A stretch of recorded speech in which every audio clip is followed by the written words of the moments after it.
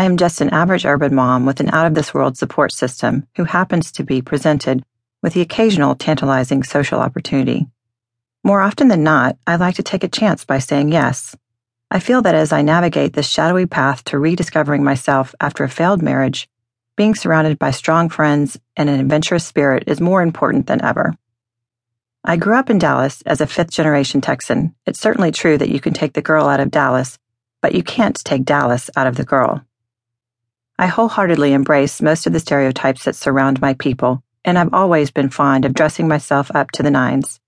My father worked in the aviation industry across the U.S., Europe, and Africa, while my mother held a series of office jobs throughout my upbringing. My parents divorced early, and I grew up as an only child, although I have two older sisters from my dad's first marriage. I was the youngest of my father's daughters. He had the highest hopes for me and affectionately nicknamed me after his father, Charlie, a moniker that still sticks with me today. After their divorce, a single mother raised me in the 1970s. We didn't have a lot of material things, but I had a lot of love in my life. Despite the separation, my parents equally instilled a strong sense of independence and promoted the thought that I could achieve anything in life I sought after. I believed them. I gave Mom her fair share of headaches. I wasn't a great student, and I was the kind of kid who was constantly sneaking out at night, seeking out illicit fun and looking to enjoy life as much as I could. Mom has assured me later in life, thankfully, that I wasn't a bad kid. But my desire for adolescent exploration was probably more than she was ready to deal with on her own. Despite my lack of academic focus and through my tenacity to explore a bigger life, I found myself attending Texas Tech in the rural western town of Lubbock, where I studied marketing. By that point in my life, I was more committed to hitting the books and acing tests, partly as a result of growing up with a modest lifestyle and realizing how important an education was if I wanted to achieve the life I dreamed of. When I first arrived at Texas Tech, my lack of academic focus caught up with me. I had to work hard and teach myself how to study and how to make it in college. After 4 fun years in college and securing my business degree, I found my way into the booming technology industry of the 1990s.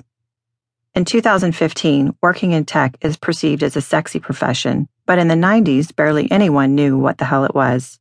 What I did know is that it paid well, so I pursued that path with a vengeance. I quickly learned what startups and stock options were all about. A couple of company acquisitions later, I was at Cisco Systems while it was still in its incubation stage. There were very few women in the industry at the time. The Cisco Dallas office had 96 people, of which I was one of only 2 females. Out of necessity, I learned to survive and compete. Soon enough, I thrived in that environment. Although I experienced my fair share of sexism in the workplace, I was fortunate enough to have genuine care and guidance from male mentors who were willing to coach a girl they viewed as their sister or their daughter. My career certainly opened up the world for me and exposed me to many new people and cultures. Initially, I thought I'd work in technology sales until I found something else, but here I am, still doing it and still loving it.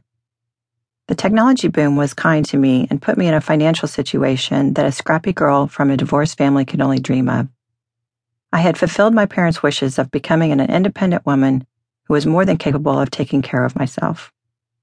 While working in Dallas after college, I became engaged, but I called off the wedding. Looking back, I'm not sure why I ended it. Perhaps it should have been my first clue that my desire for adventure needed to be bridled. Something in my heart told me that there was a bigger world out there for me, so I left my home and everything familiar to me and moved to San Francisco,